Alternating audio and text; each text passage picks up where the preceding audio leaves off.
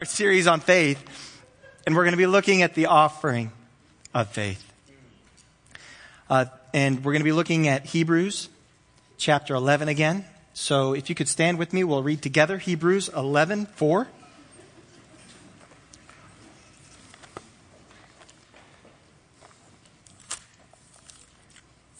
Hebrews 11, chapter 4.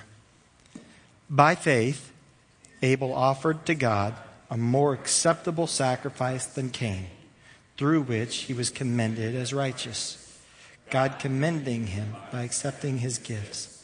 And through his faith, though he died, he still speaks. This is God's word to us. Father, in the name of Jesus, I ask that you would awaken us to the reality of your kingdom, the reality of your purposes for us, the reality of your person, and how we are to relate to you and through you. In Jesus' name, amen.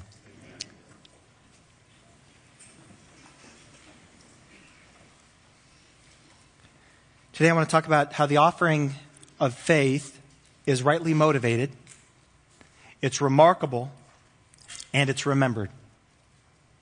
We start this verse off and it says very clearly that by blank, Abel offered to God a more acceptable sacrifice than Cain.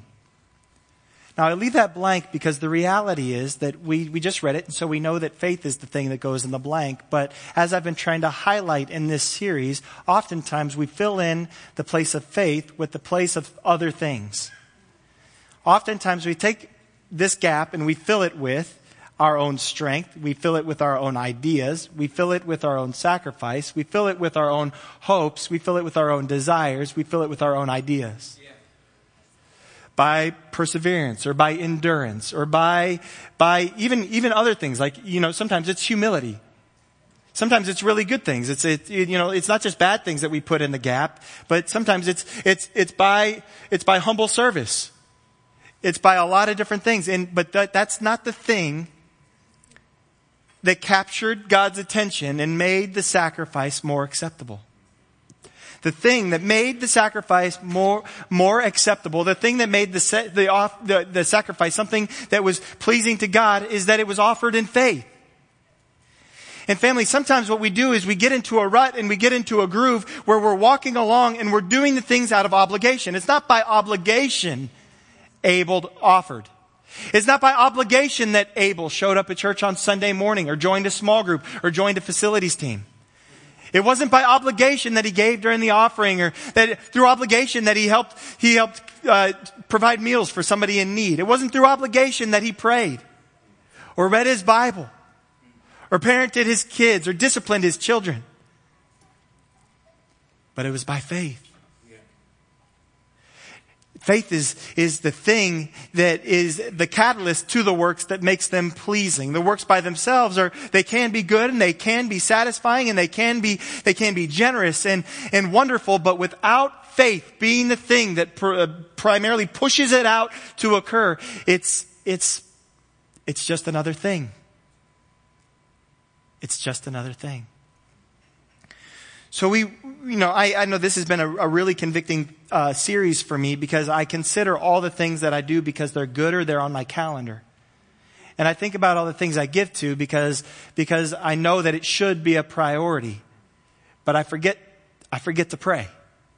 My tithe is just beyond a tithe is on automatic giving. Right? In an effort not to be a Pharisee, I set it just above a tithe, thereby proving I was a Pharisee. And I set it on automatic so I don't have to think about it. And so even though I had faith in that moment, I'm not necessarily having faith in, when it gives. I'm like, oh yeah, so I get the notification now through PushPay. I appreciate the technology. It keeps me faithful.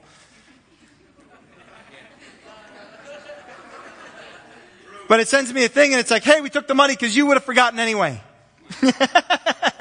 Right? Anybody else? I'm just talking about my life. I am. I really am. I'm not saying anything about any of you all. I'm really talking about me. But it's like I get the email and it's like I forget to even have faith. And so what I'm trying to do as a result of this series is pause then and pray and be like, you know what, God, I ask that you would multiply the little that I was able to give. You know what, God? The community needs to hear the gospel. I ask that you would stir our hearts and that these resources would be given to things and would go to things that cause the gospel to be shared across the nations. God, that's what I want to happen as a result of my giving. God, as a result of my giving, I ask that the building space wouldn't just be a space that's used to meet in or to do paperwork in or to check things off in.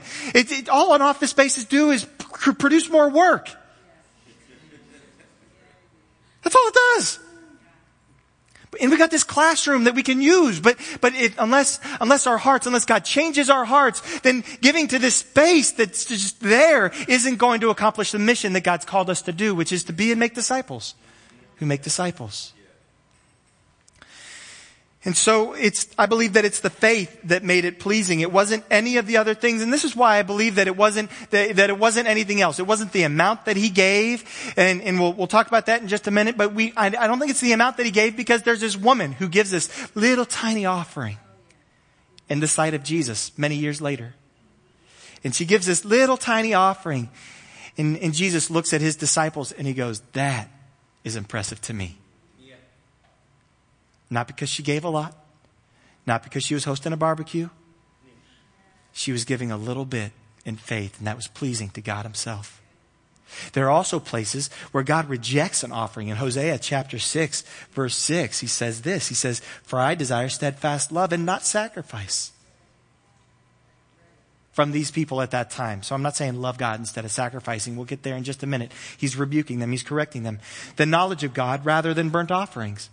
It's like, I want you to know me and love me, not go through the motions of giving just because you know that it's a good thing to do. By this time, when Abel gave, there was no law, there was no ordinance for giving yet. We'll talk about that more in just a minute. But he offered in faith, not knowing what God had expected of. Well, again, in just a minute.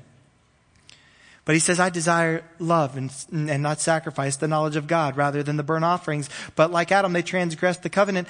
There, they dealt faithlessly with me." God's not interested in the offering of not faith. He's interested in the offering of faith. And as we have faith and as we trust God with not just our things, but our lives, not just our lives, but our futures, not just our futures, but the generations, those who come after us, as we trust God with all of those things in faith, the things that we do become offerings. Now, earlier this series, I defined faith as acting on what you know about God in the midst of whatever situation that you're in.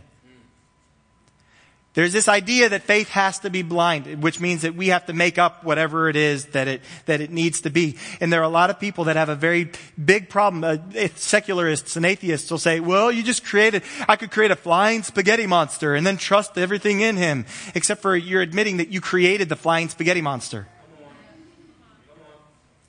The life of faith acts on what we know about God already. Now, I don't know what Abel knew. I don't know what Cain knew about God at this point. We do know that they both knew enough that they felt compelled to come and give an offering. In certain time, Cain came and then Abel also gave, maybe not in that order, I don't know. But they came and they gave these offerings to God because they knew something about him and they knew that they had to respond to him by sacrificing something to him. Cain's offering of grain, Abel's offering of a barbecue.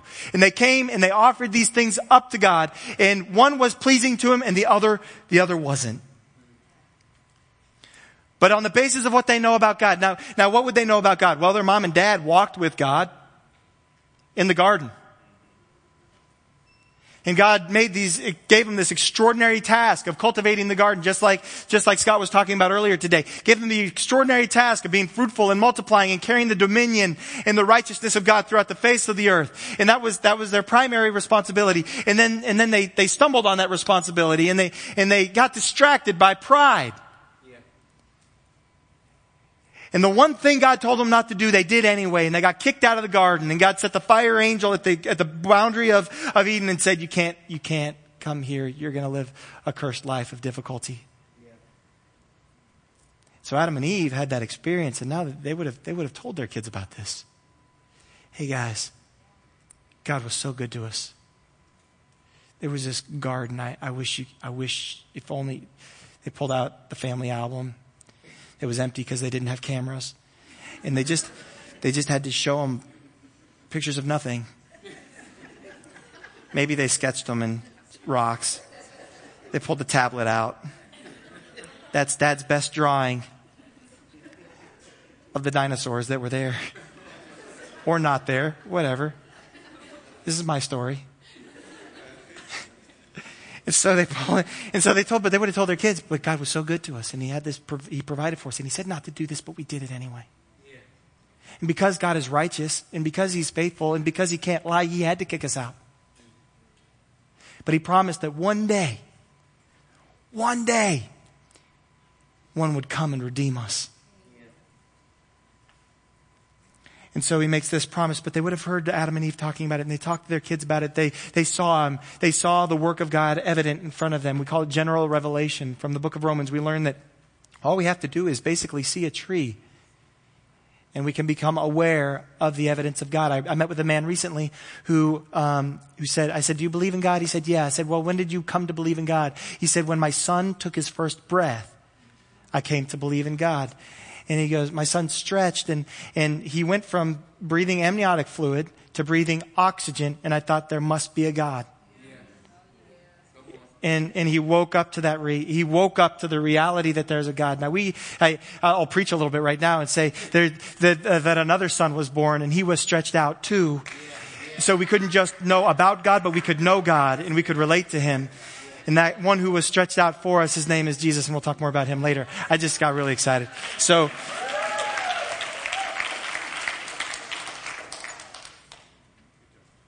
but when we give in faith, so they knew enough that they were going to give. Now here's the thing about offering in faith, and here's the thing about doing anything in faith, is that when we do anything in faith, it puts us in the position where if God isn't actually real, if He actually isn't true, if He actually isn't loving, if He's not actually faithful, then we are foolish. And the life of faith leads us to that place where we're doing things in faith in expectation that God is all of those things. That's good. But if He's not, then we'll look a little foolish. It's a little foolish to carve time out of your week to come and worship and sing songs. It's a little foolish to give of your resources to an organization that says that God exists. That He lives and that He has a plan for you and He's got a purpose for you. If not, then we are to be counted as fools. Yes. Paul said, if no resurrection, then we're all to be counted foolish. But faith puts us in that position where we act in faith and we do things according to God's purpose and God's plan as we understand it, as outlined in Scripture and through our relationship with Him. And now I'm not saying you just go out and do something crazy because you feel like God told you to. If you got diabetes and you're taking insulin and you feel like God healed you, come talk with somebody. We'll pray with you, but go talk to your doctor about it. Okay, so, hey, I believe that I'm healed from this thing. Is there any way we could try this out? Is there any way we could lessen the medicine? Is there any way we can do this? Because I'm expectant that God has changed this. In 2007, I had viral meningitis, and so I was having headaches, and I couldn't move. I was on Dilaudid, which is like morphine's older cousin. It's mean and just lives on the streets. Dilaudid does. And so I'm on this thing, and so I'm on Dilaudid and I'm on these anti-seizure medicine because it caused me to go like this. I couldn't control it. And then one morning, Megan and I woke up in the middle of the night and we prayed and we cried out to God. And I woke up the next morning and I felt like my body had been washed with water and I felt completely clean and I felt healed.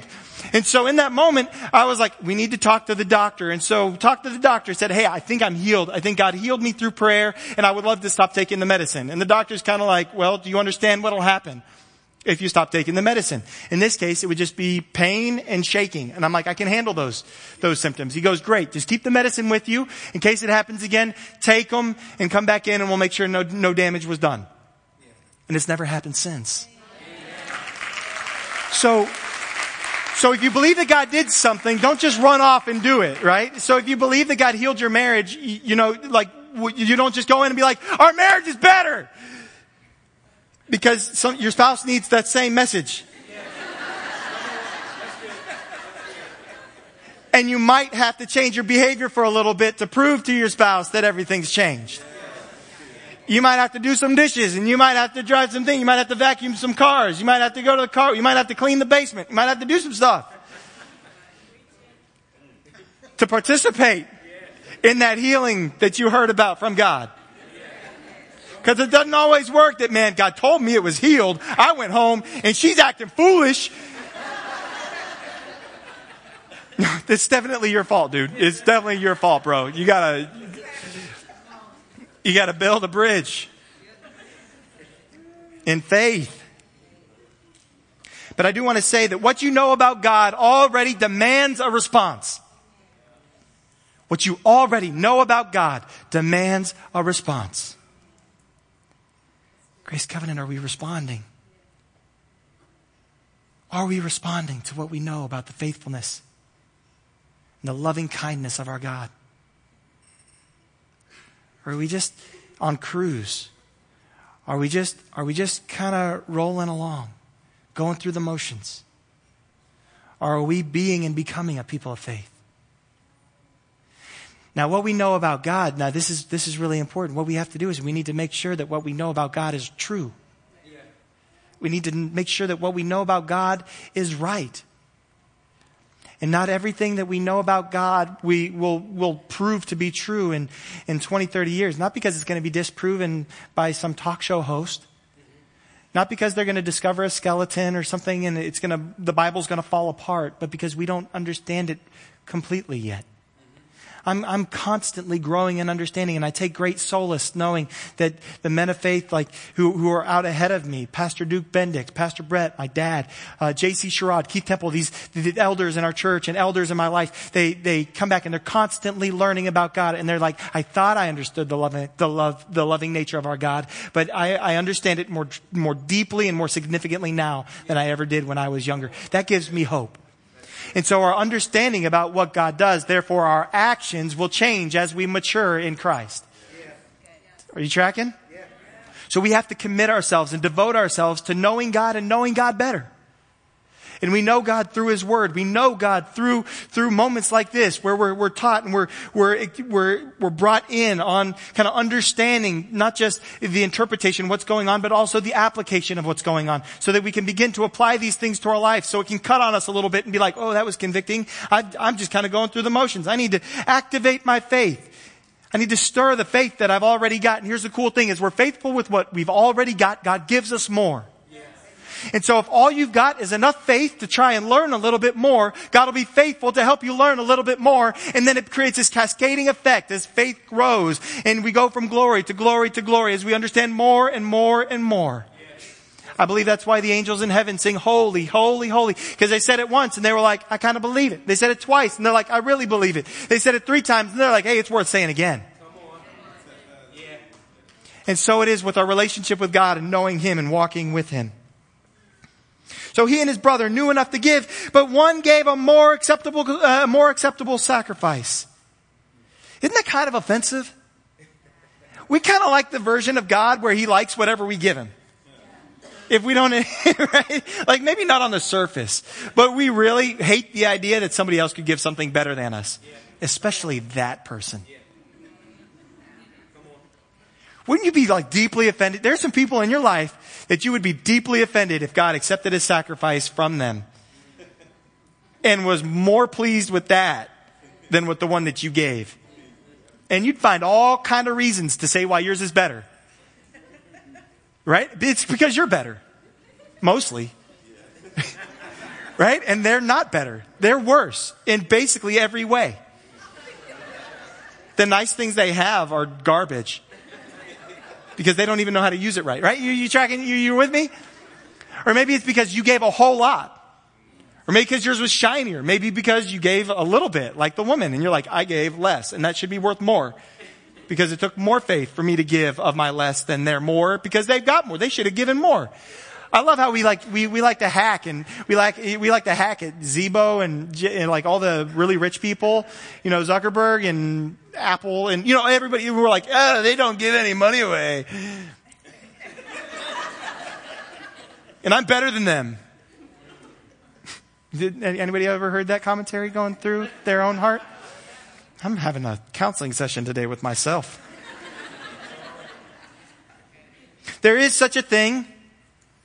Well, I guess there is such a thing as a bad gift. Anybody ever received a bad gift? Anybody ever given a bad gift? Anybody know it wasn't a bad gift until until it got opened? I would hope that's why. I thought I was clever one time. I was going through a phase in my life where I was just lighting things on fire, and I'm kind of in that phase now. If you know me, you're kind of like, that used to happen.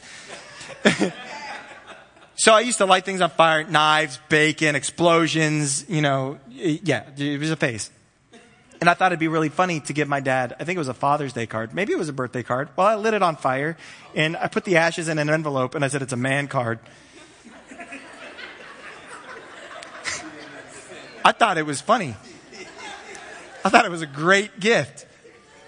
Turned out, based on the disappointment and the head nod, I was like, I whiffed. I definitely whiffed. Note to self, don't give it to my wife on Valentine's Day. Because there was definitely a strategy. It was going to be a thing that I did, and it was going to be funny. I abandoned that. And I decided to use words that people could actually read. Anyway, so I've given bad gifts. I've been there, done that. So there is such a thing as a bad gift, and there is such a thing as a good gift. And there is such a thing as a good gift given badly. Oh, we're waking up now. Anybody given a good gift badly? Just take it. There's a good gift that we can give badly to God. And I would say, based on this statement, that by faith Abel offered, I would say that that's the thing. It's the gift that's not made by faith is the gift that's made badly. What you offered might have been great. But without having engaged your faith, without ever engaging your belief and your expectation and your trust and your hope in God, it's just a thing. It's just going through the motions. Anybody get caught in a conversation and you don't quite know what's going on, and you're like, yeah. And then you say, yeah, and they're like, I asked the question. And you're like, yeah, I was just thinking through. Could you ask that again? Anybody else? You just get into the motions and you don't even track what's happening anymore.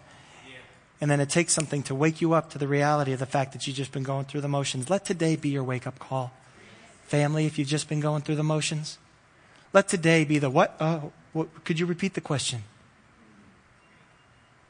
So that we don't just go through the motions in our lives, and we don't just go through the motions in our relationships.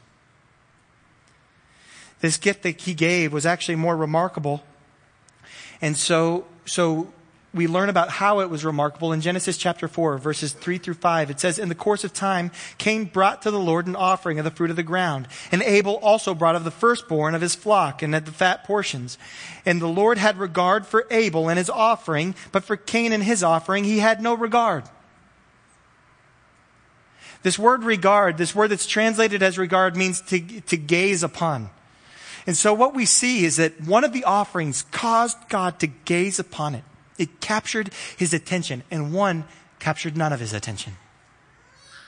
Thanks to Hebrews illuminating this passage, we know that it's because of the faith that Abel offered with that illuminated the gift to God and caused his gaze to turn upon it, caused his eyes to open on it with pleasure and to go, man, that's a significant gift. That's a good gift given well.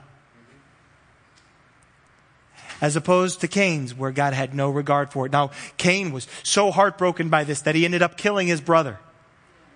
He ended up killing his brother because he wanted the same regard from God. And instead of changing his attitude, instead of repenting and saying, God, can you teach me how to do this? I don't know how to do it in a way that would please you. Can you show me how to do it so that you can accept it, so that you can gaze upon it, so that you can be pleased with it? Can you teach me this? Because I want to know. Instead of saying that, he got bitter in his heart and he started hating his brother, and he started plotting his death and started steaming and stewing and reciting it. Oh, big shot, huh? Giving of the first flock, all the fatty stuff. Well, I'm a farmer. What do you want from me, God? And he started getting angry at God, and he started getting angry at Abel, and he started getting angry at everybody, angry at himself, and he ends up killing his brother Abel because he couldn't handle Abel catching the heart of God instead of letting that stir his heart to capture the heart of God.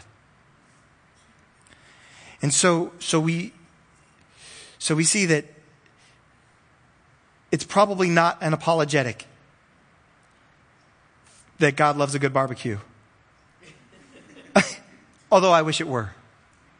I don't think it's because it was even the first of the flock. I don't think it's because it was the fatty ox. Those are all really important things. And if you go through Leviticus and Numbers and Deuteronomy, you'll see it repeated time and time and time again. He's like, you need to give the fatty portions. You need to give the first. You need to do this. You need to do this. And because that's what's pleasing to me. But somehow Abel stumbled on this thing because he was doing it in faith. So I don't think it was that, because maybe God said, hey, I need you to give, and I need you to give in this way, and one did it and one didn't. We don't have that information. All we know from Scripture is that one was done in faith. Yeah. So it was remarkable to God. And then so we see that not only was it remarkable, but now it's even remembered. And through his faith, though Abel died, he still speaks. That today, generations and generations later, thousands upon thousands of years, we still remember that this man named Abel gave an offering of faith to God, and it was pleasing to him. It captured his gaze. It captured his eyes. It captured his attention. And that's what we have in faith when we offer, is the opportunity to capture the heart of God. It's not about how much we give or how little we give. Side note, I didn't plan this offering for today because we're taking a building offering. Pastor Brett picked it. He didn't know we were doing a building offering for the skeptic in the group. But if you... It's not about how much we give or how little we give. It's not about any of these. It's not about those things, but it's about allowing faith to rise up in our heart. It's about maximizing the faith that we currently do have and giving in accordance with the measure of faith that we currently have, in accordance with the measure of resource that we have when we give. Are we willing to give our best like Abel? Are we willing to give in faith like Abel? What is it, family, that you and I can give in our lives so that generations and generations from now it would be remembered, so that it could be passed down, that God was faithful to mom and dad. God was faithful to grandma and granddad. God was faithful to great-granddad, great-grandma, and God was faithful to great-great-grand. You seeing it? And generation after generation. And they made some decisions that they were going to follow Jesus and they were going to live this life of faith. And because of the life of faith that my great-great-great-great-grandparents lived, here I am today, loving Jesus, walking in the fullness of relationship with Him, realizing the purpose of God in my life and changing the world for His glory. That's the opportunity that we have, not just today, but absolutely every single day that we wake up. Now here, let me really blow your mind. In this story, back in Genesis chapter 4, with Cain and Abel, we're not Abel. We're Cain. We're Cain. Jesus is the one who gave the perfect offering. Jesus is the one who sacrificed Himself. And the sacrifice of Himself was so pleasing to God. And we're the ones that have the opportunity to do again. We're the ones who have the opportunity to put our faith, our trust, our hope in Jesus and the sacrifice that He made. And our lives to be transformed and brought to life in Christ, to be forgiven of our sins, to be bearers and porters of hope to the world. That's the opportunity that we have in front of us today. And then as we're renewed, as we're transformed in Christ, then we have the opportunity to give our own sacrifice. The sacrifice of faith, the offering of faith, is given when we're in Jesus, when we belong to Him, and we're giving to Him what is due to Him, according to His loving kindness and good purposes. Amen.